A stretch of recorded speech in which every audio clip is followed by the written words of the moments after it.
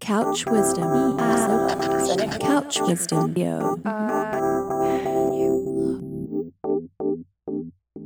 Hey, this is Todd Burns from Red Bull Music Academy. Welcome to Couch Wisdom, our regular podcast presenting the best of RBMA's lecture archive. Beginning in the mid-2000s, hip-hop producer Boy Wonder helped shape and define the sound of a new Toronto, thanks to an early partnership with another local up-and-comer, Drake. Playing yin to Noah 40 Shabib's Yang, Boy Wonder made his mark with hit songs like Best I Ever Had, Forever, and productions for Eminem, Nicki Minaj, Lil Wayne, Meek Mill, and many more. In the second half of this decade, the Toronto-raised native of Jamaica further expanded his reach with global hits like Work for Rihanna and Controlla for Drake, as well as collaborations with Kendrick Lamar, Party Next Door, and Lana Del Rey. In this lecture, hosted by Anupa Mystery at the Red Bull Music Academy Basecamp Montreal 2017, Boy Wonder retraced his steps from buying Fruity Loops with his mom's credit card to mining his Jamaican roots to reimagine dancehall for the streaming generation, and imparted advice on business, sampling, and collaborations. If you want to learn more about the Academy, please stay tuned after the lecture. For now, enjoy this bit of Couch Wisdom. So please help me welcome Boy Wonder to the Red Bull Music Academy. Thank you. Appreciate you. So you're from, well, you're not from Ajax, Ontario. You moved now to Whitby. I hope I'm not blowing up your spot. Yeah, no, it's all good. Just moved right down the road. Spent half of my life in Scarborough, the other half in Durham, in Ajax. I went to school in Pickering High. Yeah, it was a good time. You know, this is a safe space to reference all those cities because we're all Canadian here. Oh, yeah. So you don't have to be like Toronto. Yeah, definitely. A little bit, maybe like 40 minutes away from the city for anybody who doesn't know. But Durham region, consists of 4 little small cities. And that's where I grew up most of my life. So it's maybe 40 minutes outside of Toronto. But you were born in Jamaica, and you came to Canada when you were basically a toddler. Yep. And you listened to Jamaican music in the house growing up. How did that music kind of shape your interest in music, but also the way you hear music? Well, growing up, it was only in my household. It was only dancehall. My dad used to just be pumping out dancehall mixtapes, and we'd only hear that in reggae music, culture reggae. When I started going to public school, my older sister, she started getting into R&B, which just bled to me. I started hearing R&B and hip hop music, but dancehall was really the first music I was ever introduced to. What were some of those artists that you're listening to, or that your dad was listening to? Well, yeah, my dad, he played a lot of Beanie Man, Sean Paul, Buju Banton, Sprague Benz. There's so much artists. Bob Marley, Capleton. Man, there's all sorts of all kinds. So really kind of like a raw sound, not just all roots in the house. No, it wasn't all roots. It was a lot of it was aggressive dance hall, some pretty vulgar stuff, but Do you remember forming opinions of that music when you were young, what you liked and what you didn't like about it? I just remembered I just liked it. I don't know what it was about the music, but it was just something, the only thing I knew at the time. And the cadences to it were cool, and just the rhythm, just the songs were very memorable to me, and they made you want to dance. They're very colorful, upbeat, and yeah, they're just songs that made you want to dance, and pretty cool songs. And when you started making music when you were a teenager, were you thinking back then about folding those ideas into your music? Yeah, back then I would think about incorporating reggae elements and dancehall elements into my beats, but at the time it wasn't really the cool thing to do. So I was kind of just learning, hearing some of my favorite artists and favorite producers, just learning from listening to their music, kind of following the trends at the time. But that kind of taught me how to make music itself. So yeah, at that time I was just going through a learning phase. But when I started getting more into production and learning more about it, I started, trying to incorporate things from my past. So that time when you were kind of copying, is it safe to say copying? Yeah, it's safe to say I used to actually sit there and recreate my favorite songs, like a song that Pharrell would produce. I would literally try and recreate the entire track, and by doing that, I'd actually learn a little bit, because this is a time before YouTube. There's no YouTube. There's no nothing I could have went to learn. Well, I'm pretty sure there was, but I didn't know what it was. So I basically taught myself. So what were you using to recreate these beats? I was using Fruity Loops. I think it was like version 3. So that was a long time ago. That was when I was 15. I'm 30 now. So, but yeah, I was recreating all my favorite beats and learning how to like. Once I was doing that, I was literally learning like what they did and how to structure my songs, and it was just a learning experience doing that. I think you bring up an interesting point. I wanted to touch on this as well. I think most people here are a little bit younger than you, and so kind of came into the technology maybe in a way that feels a little bit more native, had access to the YouTube tutorials. You kind of had to figure out what works and what doesn't. Do you remember like the first time you used Fruity Loops and learning to understand the software? Yeah, I remember the first time using it. It was really late. I ended up downloading it, taking my mom's credit card and just downloading it off the website. And how much did it cost? It was like a little bit. I bought the basic version, so it was a little bit over $100. I got in trouble for that, but it was worth it. But I just remember turning every single knob. I didn't know what anything did, and I would just be listening. I would turn every knob and just figure out what it did and kind of memorize what everything was and what every button was. And I was just doing a lot of playing around more than at the beginning trying to make music, but I was just trying to learn the tools of the program and what it does at first. And then I started more getting into trying to create music. Right. What did those first beats sound like? Trash. So bad. I was listening to some of them the other day, and I was just like, oh my God. Came a long way. But yeah, they're pretty bad. Because I didn't know how to structure things. It just sounded all over the place. I don't have any musical training or anything. You know, I still don't. I couldn't tell you what any notes are or nothing like that. But like, I just literally just kept experimenting and playing around with stuff. But they were pretty bad. You could tell. Did you play those for people? Yeah, I played them for some of my friends, and I have really honest friends, and they were just, yeah, this is not good. Well, you need work. So how did you transition from that into Battle of the Beatmakers, which is this competition that happens in Toronto?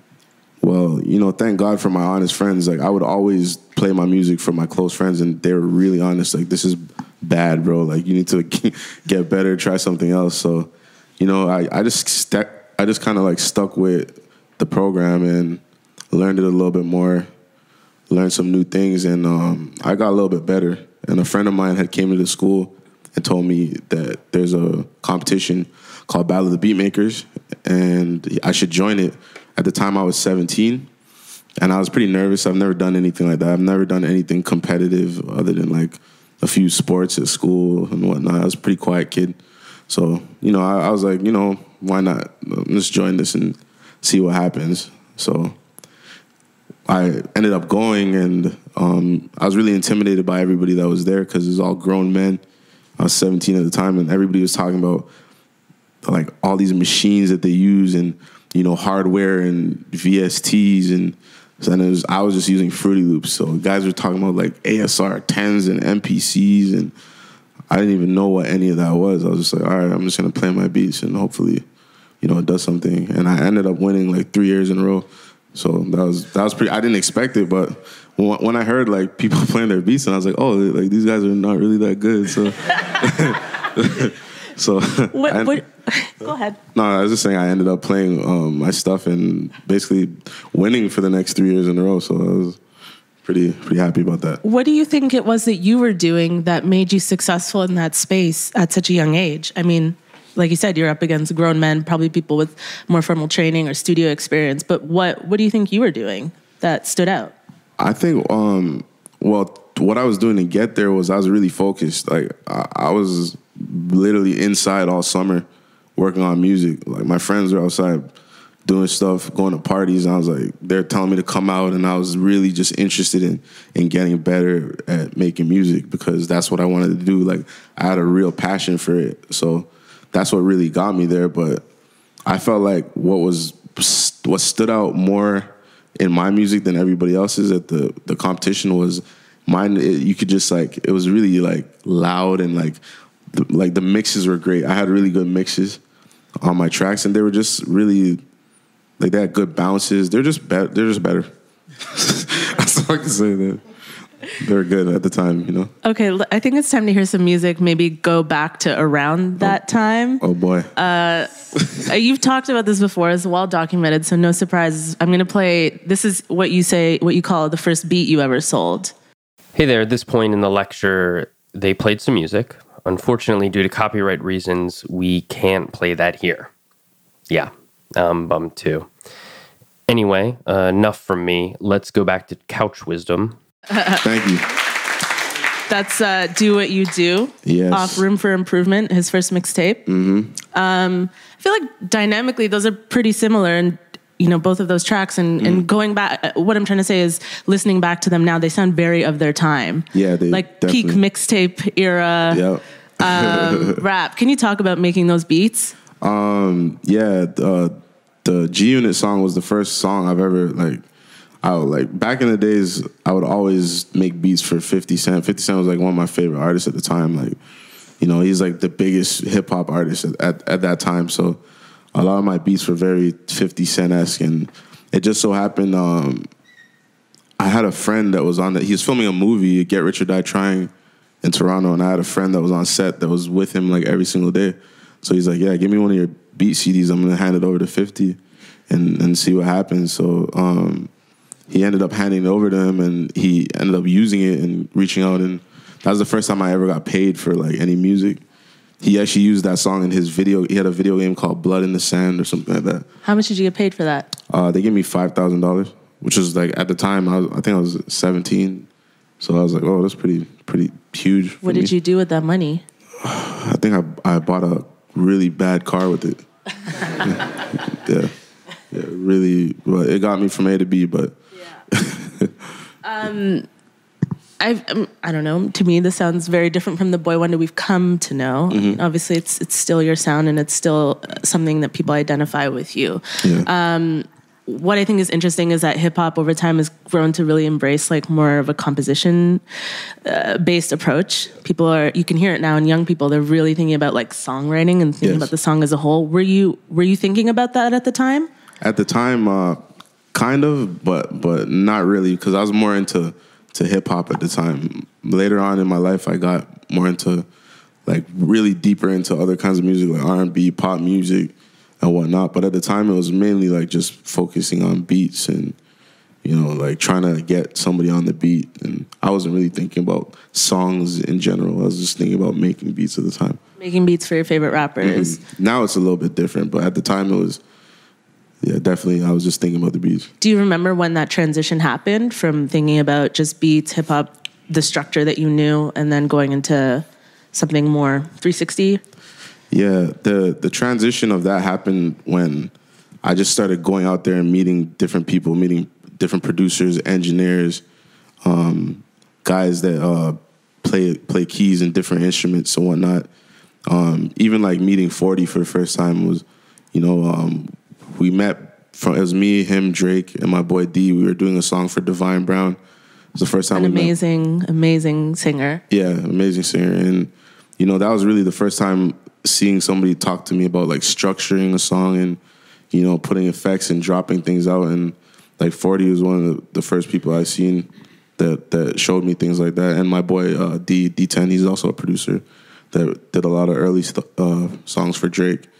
But it was just like really getting out there and being around different people that their knowledge is greater than mine. So, just listening to them and taking their insight. Did it ever feel intimidating?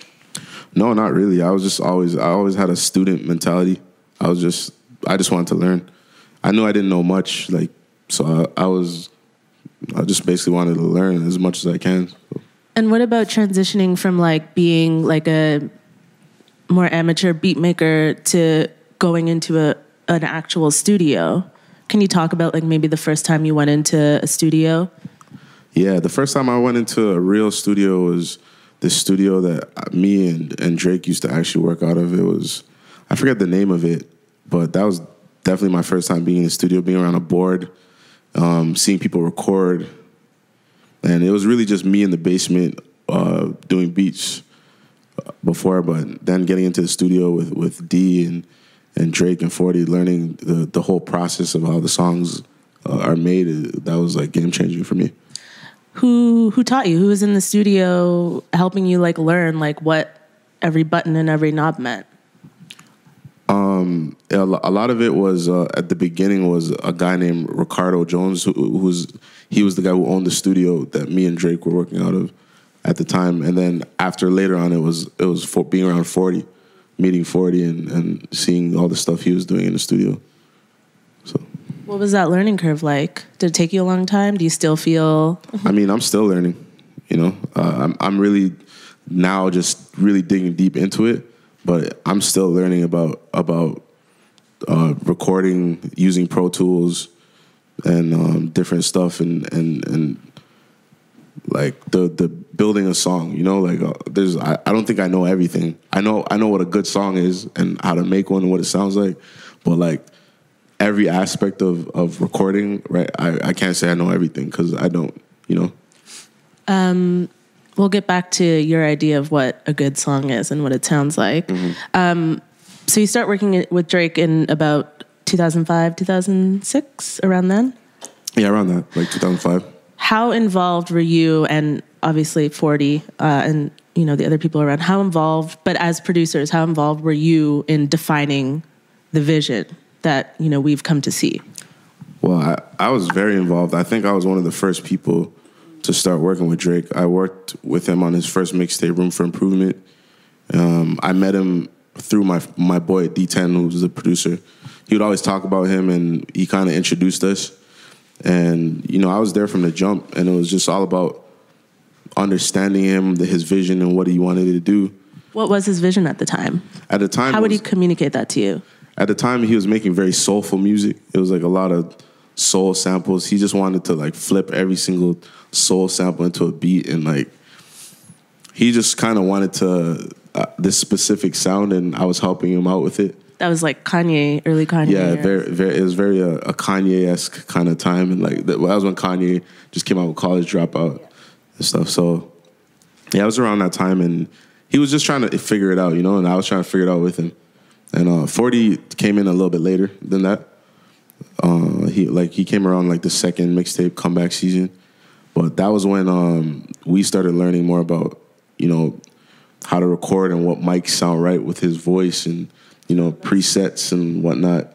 So you guys were learning all that stuff together. Mm-hmm. That's really cool. Yeah, definitely.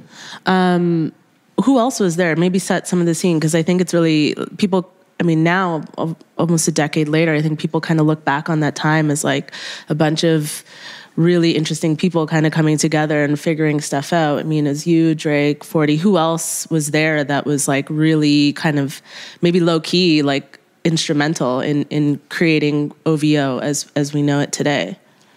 It's kind of just the same people, to be honest. You know, it was really me, 40, Drake,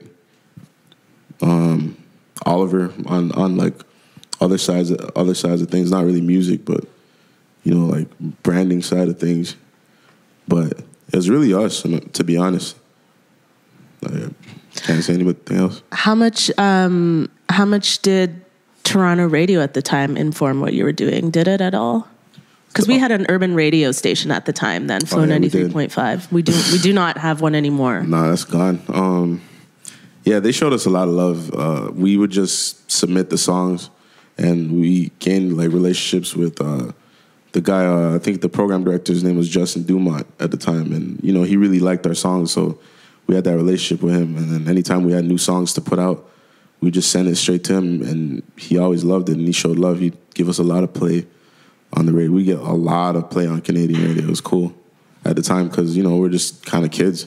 We're like, well, our songs are getting played on the radio. It was kind of a confidence boost and, you know, gave us that confidence to say we could take it a little bit further, you know? So It sounds really special because like now I think that's like something that people, at least in Toronto, that I know of really struggle with, like wanting to hear themselves played on the radio and not getting that opportunity. yeah, well, we don't even have a radio station anymore. Yeah. It's just like, what, they play all old school songs now? I don't even know, honestly.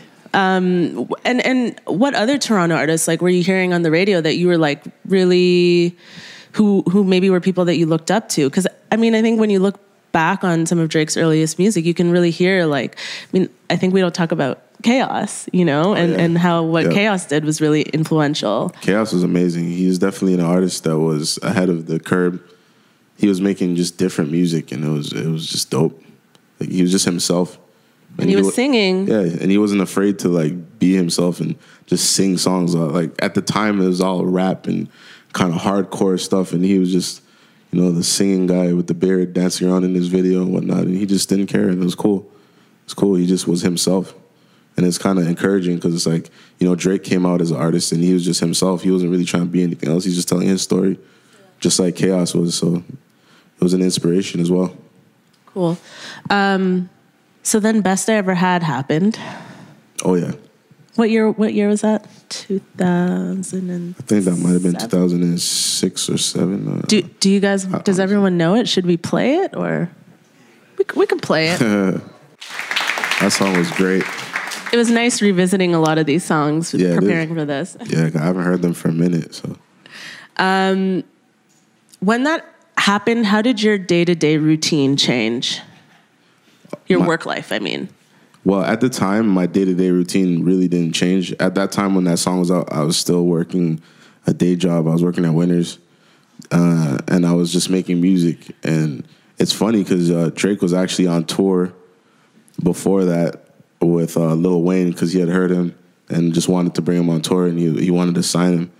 So, you know, at the time the mixtape So Far Gone came out, I wasn't too internet savvy, so I didn't know how well the mixtape was doing. So I ended up taking a trip to Atlanta to go see one of Drake's shows. And like, kid you not, like when I got off the plane and got into like the cab, the song was playing nonstop, every radio station. I couldn't believe it because I thought it was just at home.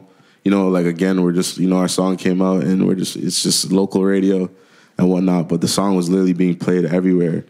And I remember going to the rehearsal with him for his show in Atlanta at 12 at noon. No, it was like 12 or 2.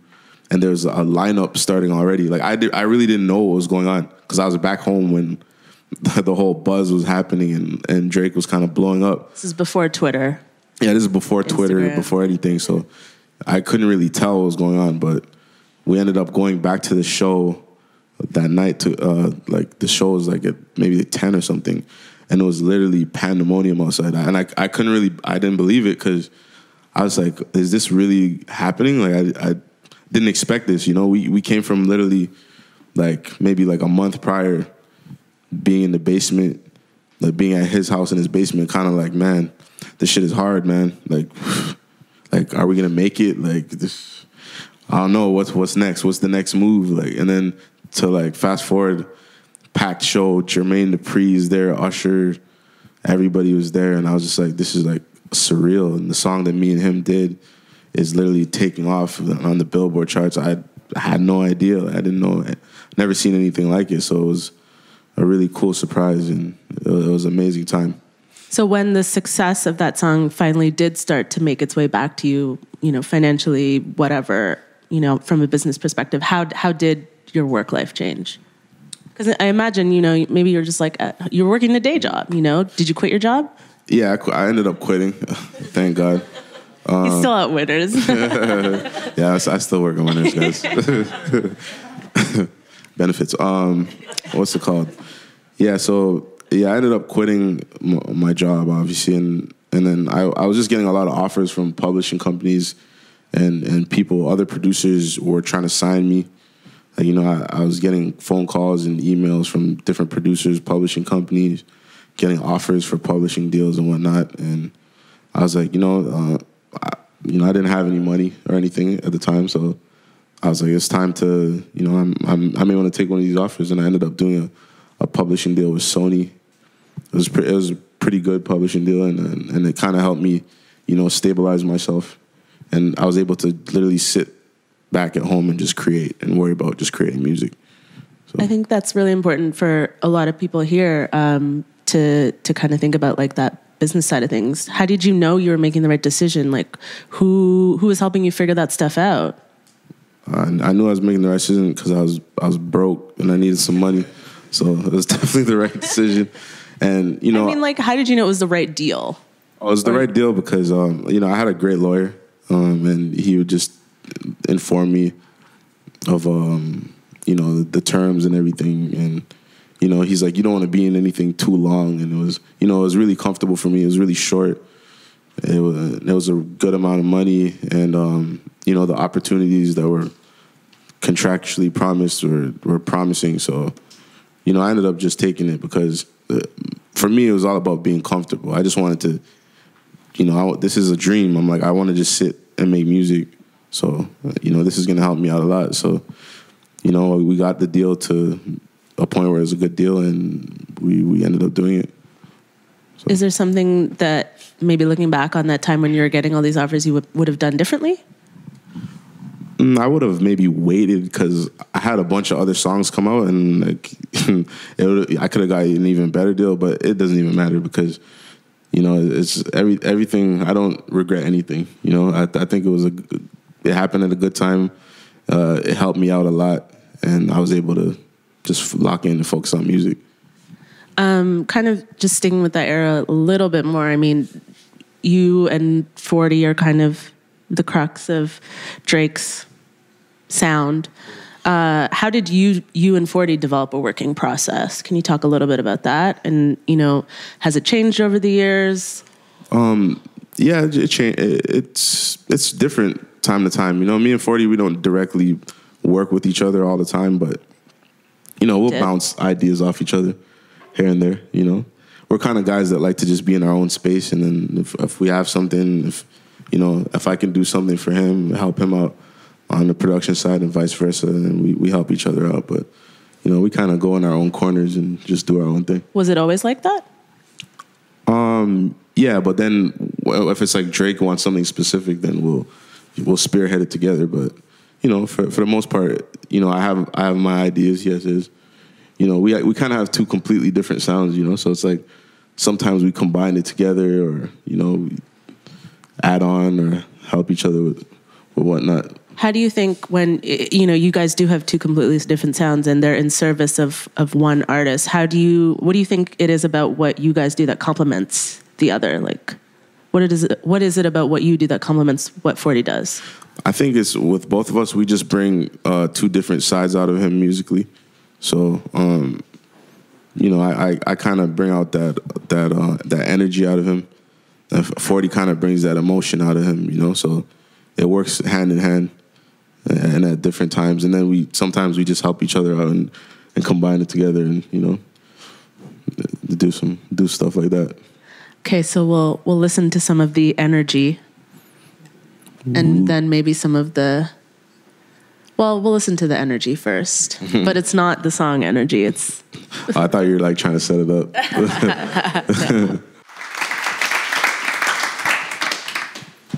Yeah, that was great. That was a good one. When was the last time you listened to that before today? All these are. I haven't heard any of these in a while. I haven't heard them in a while. So that song is really musically interesting. How did it come together? That song came together. We were just. It was really. A lot of it was Drake's idea. He really wanted something very triumphant. That was his first single off Thank Me Later. So, he kept stressing something triumphant. So I was just trying out a bunch of different things. I ended up working on that with a producer named Nick Brongers, who he does a lot of choir, like symphony, like big. His sound is very big and triumphant. So we ended up working on that together, and after I made that, I knew it would be perfect for something that he wanted. And, that it was a time when he was on tour, so I wasn't able to really sit in there with him. So I ended up just creating that and sending it over to him, and he loved it and ended up sending the song back to me for me to hear it, and I was like, yeah, this is perfect. What was it like working with Nick? who, you know, as you said, kind of works with this orchestral sound and stuff. It's kind of different from all the other stuff you're doing. Yeah, no, Nick is great. He kind of just brought something. I did a lot of tracks with Nick, but working with him kind of just brought something out, like a different sound. But he brought a different element to my production, and it was pretty cool. He had a lot of interesting stuff that he was doing and that we do together. So it was really fun working with Nick, and he's hilarious, like one of the funniest guys ever. So, I'm gonna skip some years, and I'm gonna play another song, that you did. Thank you. So that's Pound Cake, featuring Jay-Z. Yeah, that was big. That was one of my favorite tracks I ever made. I love it because it feels like wintertime to me. I think it was made in the winter too. Sounds like it. Yeah, that one came about after I heard. I had heard like Drake was on tour again, so I wasn't around him a lot. But he ended up coming back home, and I sat down with him, and he played me like majority of Nothing Was the Same, the album. And at the time, I just felt like it was missing that kind of moment on the album. How would you describe that moment? Like, it was just like something that like he needed to get something off his chest and just rap. You know, he needed to rap on like a song like he did on that. So, you know, I kind of went back in my corner at home, and one of my boys had came through and played. That's actually an Ellie Goulding sample from I forget the name of the song, but one of my guys had played me that sample, and I was like, this is so dope. We ended up flipping it into the beat, and yeah, the rest is history. I just brought it back to Drake, and he was like, this is exactly what I need. So. I wanted to play those two songs. Over was 2010, I believe, yep. and that was 2015. Yep. So we're skipping about 5 years in there, but I think both of those are interesting because they're, you know, one's really like loud and brash, and the other one's like more low key. And I think it's an example of how you've kind of grown to incorporate like more subtlety, like dynamics, that kind of thing. Can you talk about that? Yeah, it's just growth as a producer, and you know that track doesn't have really much to it, and it's just me figuring out. You know, sometimes less is more. You know, sometimes there's a time to get loud and, you know, have big bright stuff going on, but for the moment and what was going on with him at the time, it was kind of like Drake described, like, you know, he's talking about everything that's going on with him, and I was like, you need one of these moments. So, you know, it's kind of just understanding what was going on with him and basically turning it into kind of like a canvas for him, you know, so to paint his picture on. When you're in a groove of something sounding really good, like making a bunch of songs that sound, I'm kind of thinking about like Over, Forever, like these songs that kind of have a similar energy and they're all sounding really good. How do you break out of that pattern?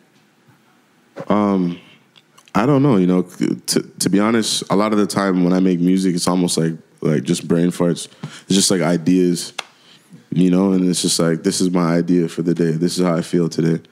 This is how I feel today. Maybe, you know, it'll resonate with this person or that person or whoever.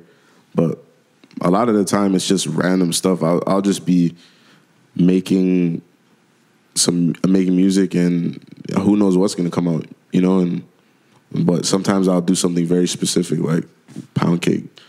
But majority of the time it's just, you know, just literally ideas that just pop out of my brain.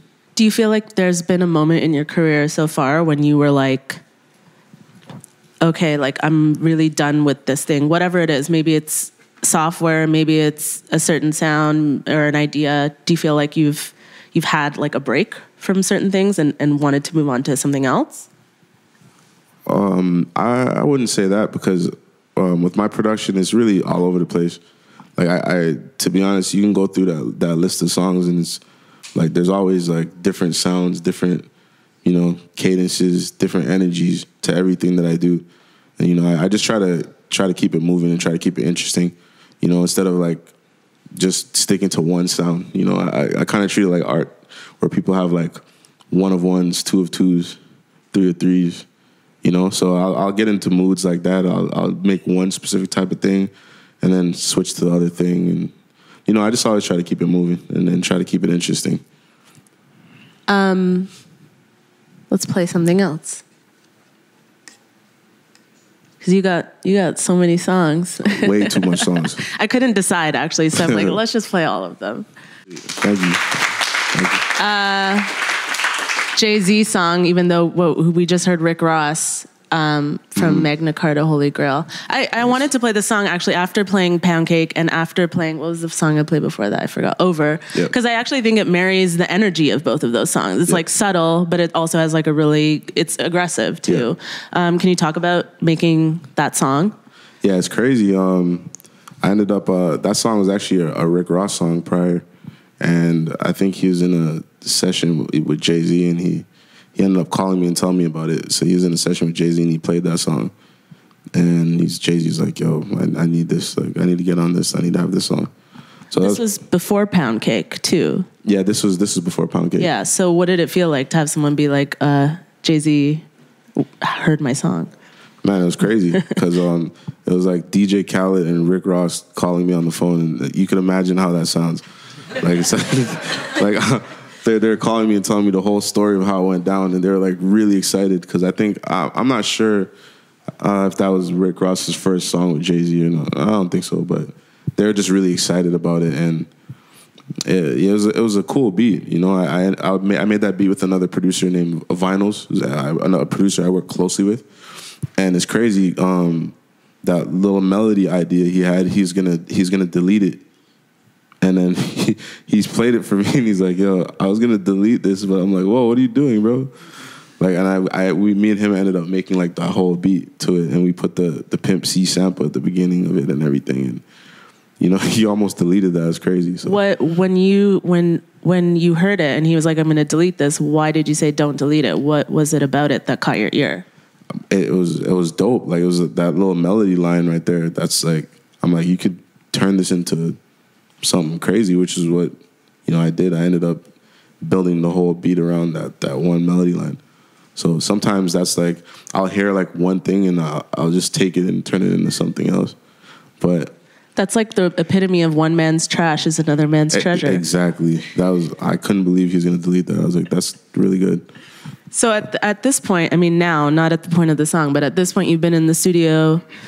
Well, maybe you can correct me if I'm wrong. Maybe you haven't been in the studio with all these people, but you've done stuff for Kanye West, been in the studio with Dr. Dre. Yep. And then you've also worked with a lot of young and hungry emerging producers. What do you think is something that you've observed that is the defining characteristic of a successful producer? The defining characteristic, I would say, is just being open-minded and being open to different ideas, being open to working with other people, just being open in general. I never turned down any opportunity or any idea to work with somebody or do anything. And it's just, I always have an open mind, and I feel like that's what being a successful producer is. Keeping your mind open and trying to push the envelope with everything that you do. Who's like the wildest, most random session you've ever been with that you didn't expect, maybe? Wildest session. There's been a few. Like, how open-minded are you is what I'm trying to ask. Pretty open-minded, there's some people that do some pretty off-the-wall stuff in the studio, So, I'm not an off-the-wall person myself, but, I'll respect people's creativity, and, if that's what you need to do to get creative, you do that. I'm going to do me, but we'll mix it up together and see what we can do with it. What's something you've observed, someone who you admire, maybe not even someone you admire, but just someone you've worked with? What's something that you've seen them do that you're like, oh, I want to take that because I think it'll actually make me more efficient or more, I don't know, like a particular technique or, I don't know, a tool? Well, I could say I've been in the studio with Timberland a few times, and what I found that's really dope about working with him is he literally records everything, and even if he has something recording in the studio at all times, and even if he has an idea to literally drum something on a table, he'll record it and put it into his music, or jingle keys, or something, you know, to like he really is insane with it. Like he just anything, he'll just put it into his music. So that was the first time working with him, and I never seen anything like that. So I found that dope. And you know, he would take his own voice and put an effect on it and make his own voice sound like a guitar or so really different stuff, you know. So that was pretty cool. That was something that I seen that was really different, and I took with me. You know, you can make something from literally anything. So, I mean, earlier I mentioned that last year was a big year for you. You've been professionally producing for pretty much over a decade now. Yep. But that's me saying last year was a big year for you. I mean, looking back on your career, you know, when did things actually start to feel big league for you? It always, like, once I started doing stuff, it always felt big league. And you know, it's different every time. There's never going to be a time when you're always at a peak, you know. I feel like with music, it's like, for me, it's just spikes, you know, that like in creativity. You know, sometimes I'll be on fire with it, and sometimes I'll just be chilling, you know. So, you know, last year was a huge year for me, but I've had big years prior to that. I'd say last year professionally is probably my biggest year. I've done my biggest songs I've ever done, but you know, it's all a spike. It's up and downs. I feel like for a lot of people, those slumps can be really depressing. For some people, maybe not for all. How do you use your time wisely? I use my time wisely by, you know, doing other things in the downtime. You know, realistically, everybody has downtime. Everybody's not always on point, always. And, you know, sometimes people, they don't realize that and they will get down about it, but it's nothing to get down about. You know, if you're uninspired, it just means you need to go do something else, you know. Go on a trip, go watch a movie, go do something you never did before. You know, it's just your mind telling you that you just need to do something different. So take a break. Yeah, exactly. Take a break if needs be, or you know, figure something out. But you know, you don't always need to be busting your brain in the studio always. And how have your goalposts changed? Like as you kind of check things. I mean, maybe they weren't on your list. Maybe producing work with Rihanna wasn't on your list. But as you achieve things, you know, I mean, what do you want to achieve next? What I want to achieve next is, last week, I ended up signing my first label imprint deal with Universal. So I'm basically a owner of a record label now, and you know, my next goal is to, you know, have a successful record label, have an artist from my own artist that I can, you know, bring to the level of success as other artists, and just put out good music. You know, help people out as well. You know, sign Canadian artists, Canadian producers, people from my country, even people not from my country as well. Just, you know, that's my next goal, is to reach that level of success as like Dr. Dre or somebody like Timbaland, like Pharrell, somebody like that.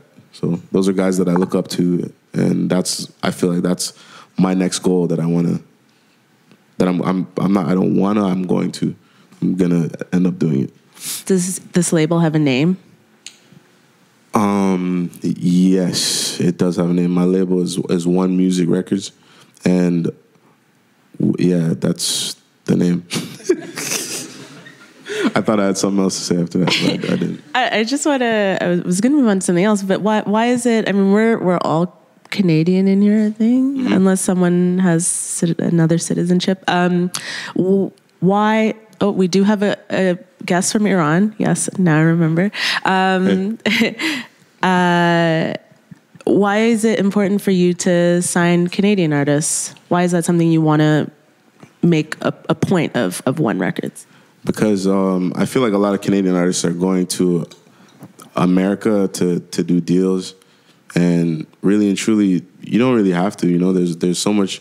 There's a budding infrastructure up here, and my goal is to build it from my country. You know, like I love America, no disrespect or anything, but I also love Canada. Canada's done a lot for me. It's a great country, and I wanna do big things for my country rather than go across the border.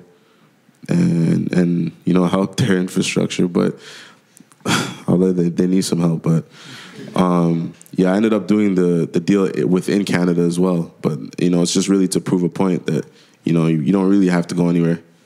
We could do it from right here. In this time and age, literally, we can do it from here. You don't need like the American labels. We don't need like certain things. We have streaming. We have the internet. Like it can all be done from here. And it's kind of like a point to prove, really. I think staying in Whitby is also helping prove the point too. Huge point. Point proven. Okay, so we've been alluding to last year. So let's go revisit some things that happened last year. Sick. That was Controlla by Drake. So first question, is the original version with Popcaan ever going to be officially released? Man, I wanted it. It's supposed to be a remix, but I don't know what happened. But I think it leaked and kind of ruined everything, but it's whatever. I wanted that to happen, but... Well, it exists in our hearts and memories, so... Yeah, it does. I played both of those songs back to back because I think, last year was really interesting. I think in pop music, mainstream audiences were really like, what's going on? What's this dance hall thing that's happening? You produced both of those tracks, both by different artists. I mean, Drake was featured on Work, but what was going on behind the scenes? Did like everyone go to Jamaica at the same time? Like why, can you maybe break down a little bit of why there was this shift towards dance hall in pop music maybe? I know you produced both of those tracks, yeah. but. Well, behind the scenes, it was just, it was kind of like a conversation. Like, I was just like, I miss dancehall music. I miss what it used to do, how it used to make girls dance in the club and whatnot. Like, nobody dances anymore. It's like, you hear trap music, but, everybody just does that thing with their arm. I don't know what they call that. But, you know what I'm saying? But it's like, I miss dancing, People used to dance when they played, like, dancehall music. Just the whole energy of everything, so... It's kind of crazy. I just ended up just making some dancehall tracks, kind of out of boredom. Not really boredom, but it's just like, I just want to do something different, I can't remember when those singles were released, maybe around the same time, but which one came first in terms of writing those songs? I believe Work came first. And they were kind of made around the same time, but Work was released first. The track was made first, and then afterwards, I was still in that zone, and I ended up doing Controlla and getting it over to Drake, and he did his thing on that as well. How did you, when you're thinking about the fact that you miss dancehall, how did you kind of dig deeper into that inspiration, like for yourself? Like what were you, did you go back to Jamaica? Were you talking to people? Were you listening to stuff? What were you doing to inspire yourself? I was just listening to a lot of dancehall music at that time. Like I was literally going on SoundCloud and typing in early 90s dancehall, 80s dancehall, early 2000. And I was literally just listening to it all day, like just Sean Paul on the playlist, like the whole time, and just like just getting in that zone, in that creative space, and a lot of that kind of inspired a lot of the production I was doing at that time. I ended up doing those two. I have a lot more songs too as well with that same vibe and that same energy, but at that time I was really fiending to hear something different. I was like, music is going in this similar direction, and I want to do something a little bit outside the box, So I just ended up doing like a bunch of beats that were similar at that time. Did it feel different for you? Because they have a much different energy from what we're used to hearing from you. Yeah, it was fun. I was having like a lot of fun. At the time, I was kind of uninspired, and I was like, man, maybe I need to do something different. So I was having fun when I was making those records because it was just different. It was different feel, different bounce, and different energy. And I was just trying to bring something creative to the table. And how did you know that Work was going to be a hit? Or did you know? Oh, yeah. Our first listen, I was like, yeah, this is like annoyingly catchy. So I'm like, there's no way this is not going to be like a hit record as soon as I heard it. So same with Controlla. Like I just knew from the jump, both of them were hit records. So We should. I mean, I think there's something interesting to talk about in terms of the sample that was used for work. I'm gonna play the sample, and then we can talk about that. Do you know who produced that rhythm? It was a guy named Richie Stevens. Not Richie Stevens. What is his name? Yeah, Richie Stevens, I believe. Yep. That's from 1998, I believe. Yep. Can you break down what a rhythm is for people who might not know? Well, basically in Jamaica, the way how music works in Jamaica, they have, if you guys don't know already, they have a rhythm, which is like a beat. And every artist will just go on the same beat and then have different songs on the same beat. And it's like, literally, if you play it at a party, it's like that same beat for like the next 12 minutes. But it's all different songs. And it's a great feeling because, you know, it's a great beat. So it's like you just get like different variations and different songs, different moments on it.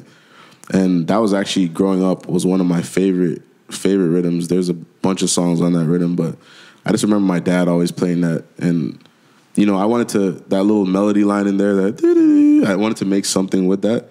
So while making the work beat, I incorporated that in it, and it just worked out perfectly. So no pun intended. Yeah, the rhythms are really interesting because you... Oh, where? That was good, right? Took me a minute. It's interesting because you get to hear artists, you know, some people come like really aggressive over it. Some people come like hyper melodic. Some people slow things down. Yep. Was there a particular artist who was on the Sail Away rhythm that because when I played it, you were like, oh, you're just playing the instrumental. Yeah. So was there a track? Honestly, like all of the tracks on that rhythm were dope. There's one with like Beanie Man that was really dope. Then there's one with the guy Richie Stevens, I think, and he was singing over it. There's like maybe there's like 8 songs on it, but I just remember all of them being really dope, and they all sound different. Like they're all just different moments. Like there's ones straight singing, rapping on it. It was cool. It was a dope rhythm. Yeah. So you more recently started like writing. Oh yeah. Can you talk about that? Yeah, it's something I'm really just getting into, but it's been going well so far. Like I co-wrote the chorus for "Black of the Berry" by Kendrick Lamar, and yeah, that and a hook for a Meek Mill album way before that whole beef, you know. So I'm kind of 2 for 2 with it. But it's something I'm really new to writing. You know, I'm more on the melodic side of things. Yeah. But I'm really just getting into it now. You want to talk a little bit about the Black or the Berry thing, because you wrote the hook for that, and that's how Assassin got placed on that track? Yeah, basically. Assassin is a dancehall artist. Yeah, Assassin is a dancehall artist. That was all Kendrick's idea, really, to get Assassin on it. Okay. But we had written a hook. Me and a writer named Esquerdo had written a hook on it. And, you know, Kendrick was vibing with the hook a lot, but he said he wanted like a reggae guy to do it.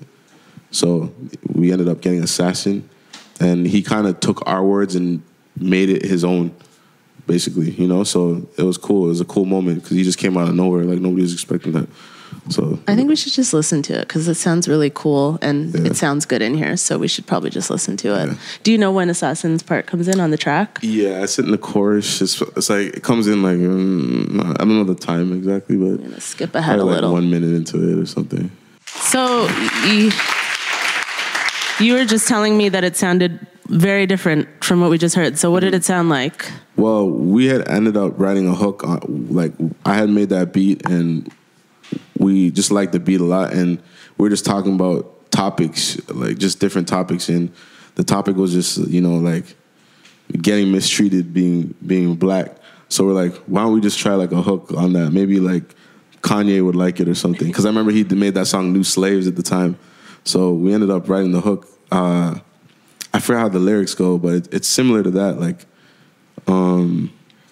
yeah, I'm not gonna even try to like rap it for you because I don't remember, and I'll probably sound ridiculous. But were you thinking about it as like to be delivered in patois, or like were you? No, it was really just delivered straightforward, and it was really on some like, how can I?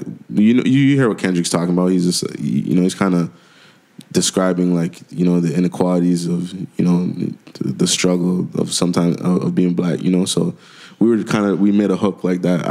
I wish I could just find it and pull it up for you, but somewhere in my email. But yeah, we were just talking about that on the hook, and he ended up hearing it, and he's like, that's really dope.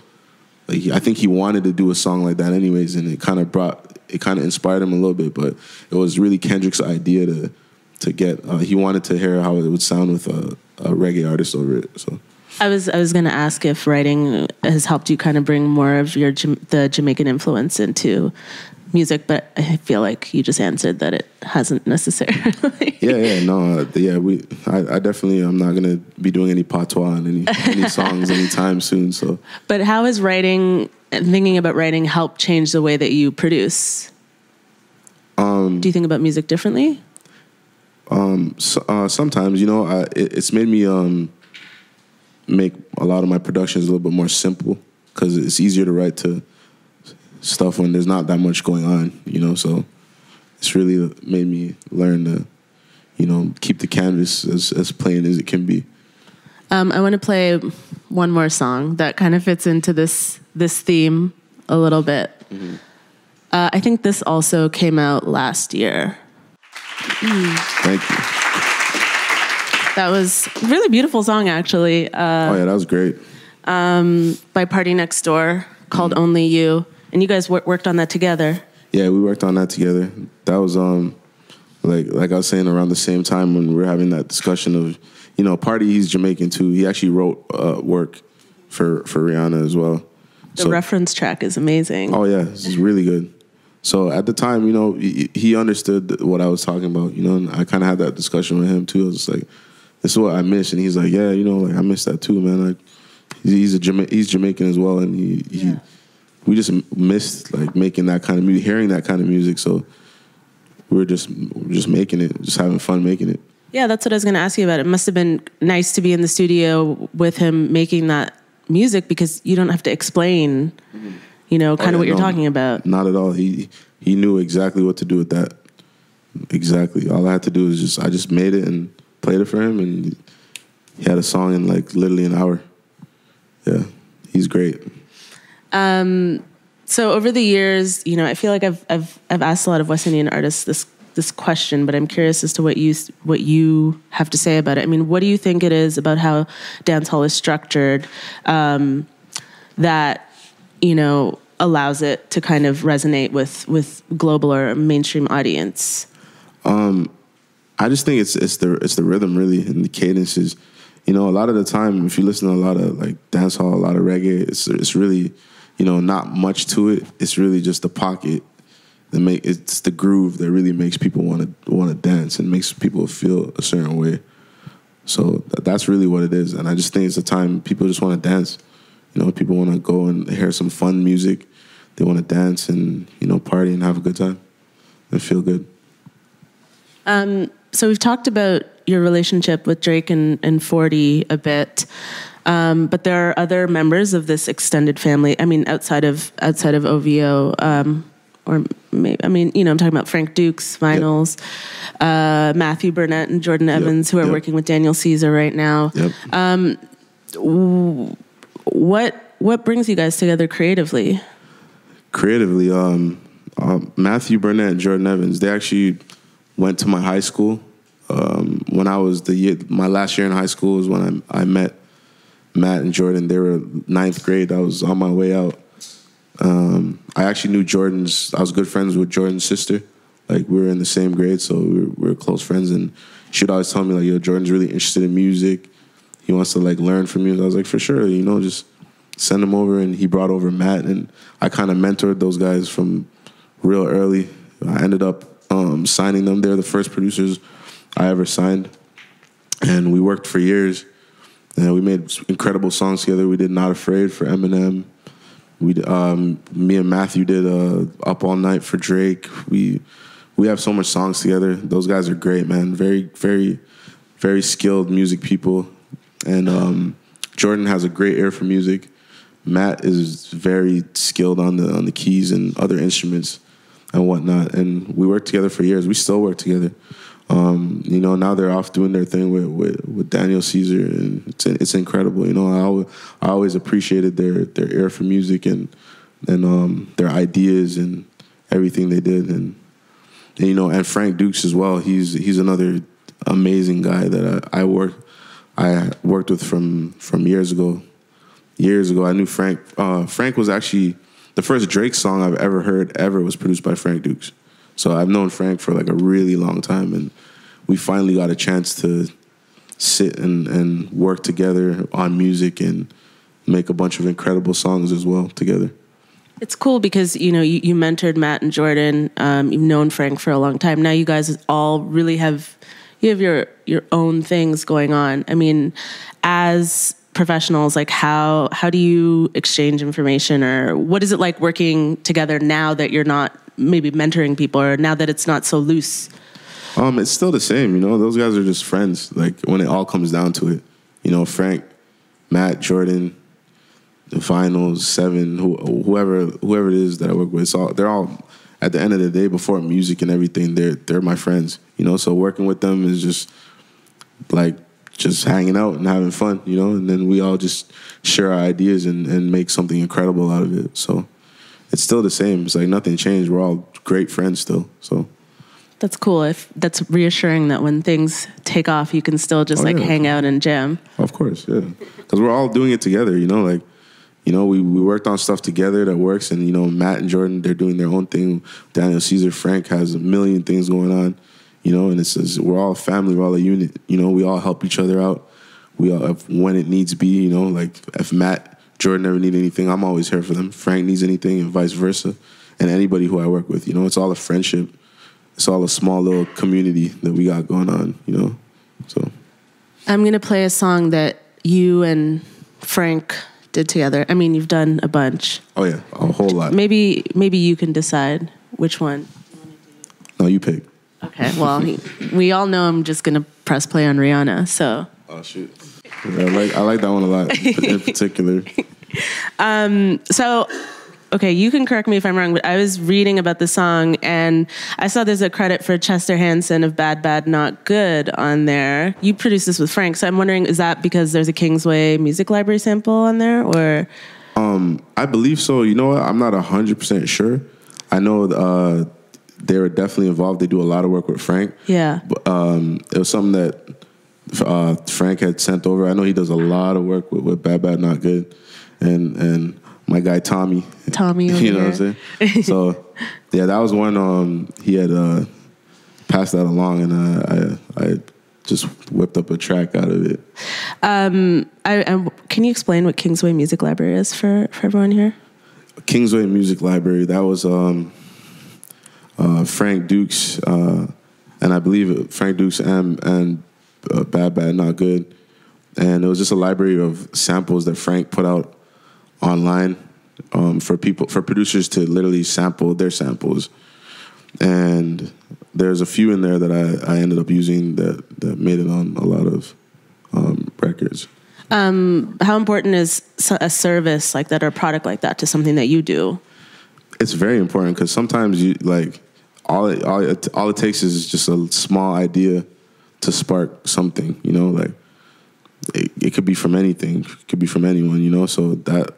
A lot of the time is like I was really like low on inspiration and whatnot, and I would get some stuff from Frank, and I'd be like, yeah, this is dope. I can build something from this. So I think it's very important, and it's very important because you know it sounds like a sample, but it's not really a sample. And you know, sampling is very, very serious business. When you sample somebody's record, you can get in all sorts of trouble and all sorts of situations from that. So you know, it's a great way to work.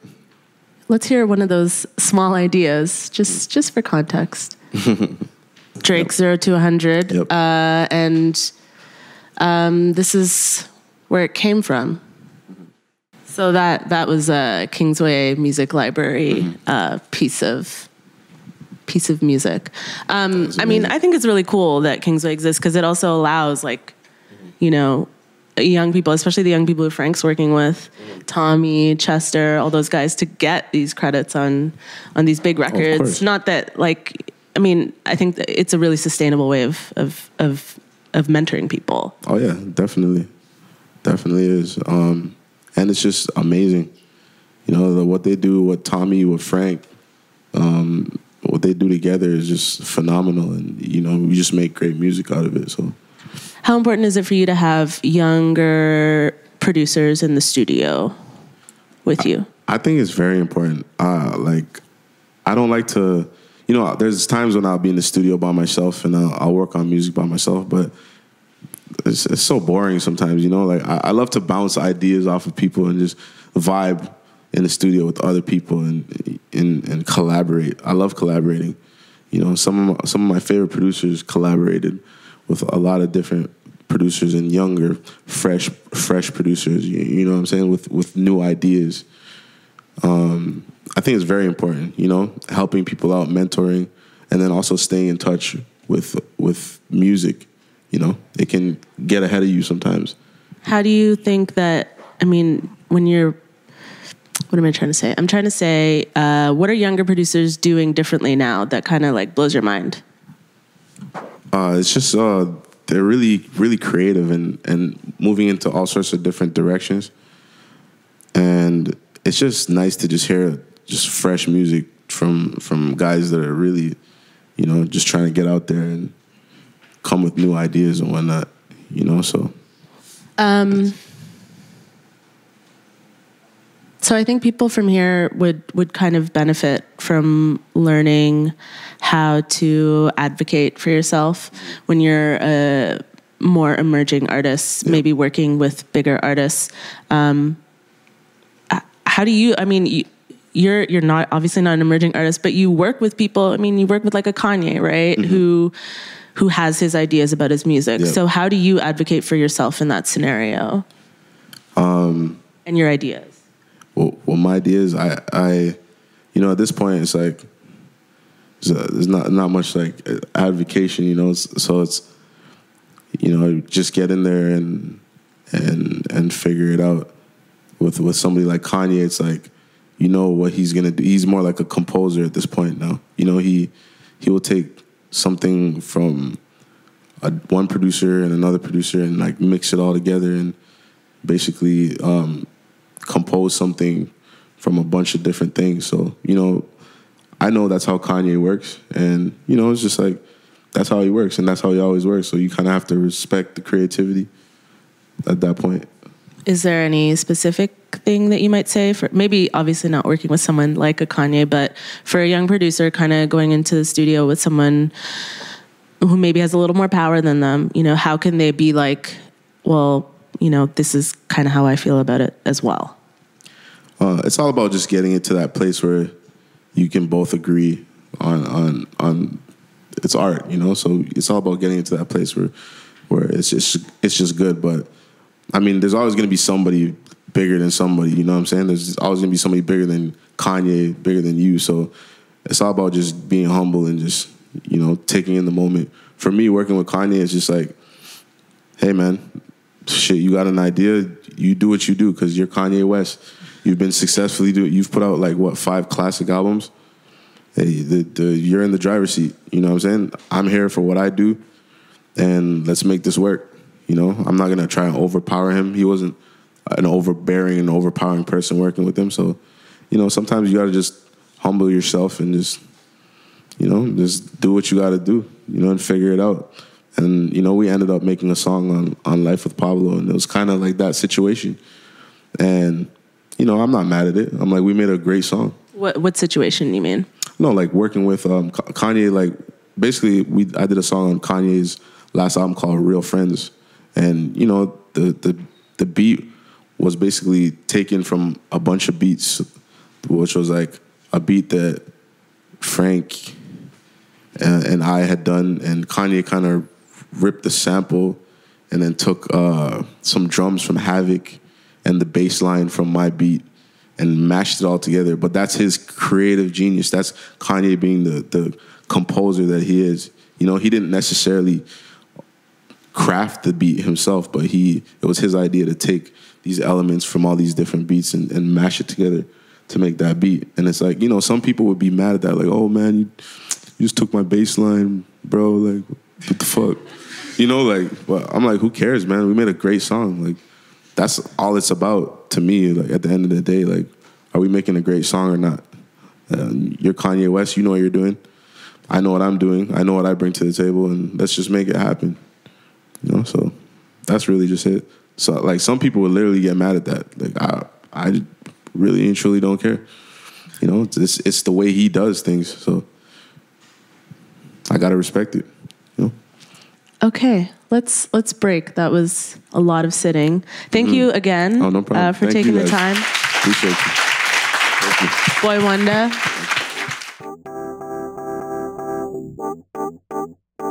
Hey, this is Todd Burns again. Thanks for listening to Couch Wisdom. Before you go, I just wanted to take a moment to tell you about the Academy. The Red Bull Music Academy is a world traveling series of music workshops and festivals. Almost every year since 1998, we've done the main Academy event in one city.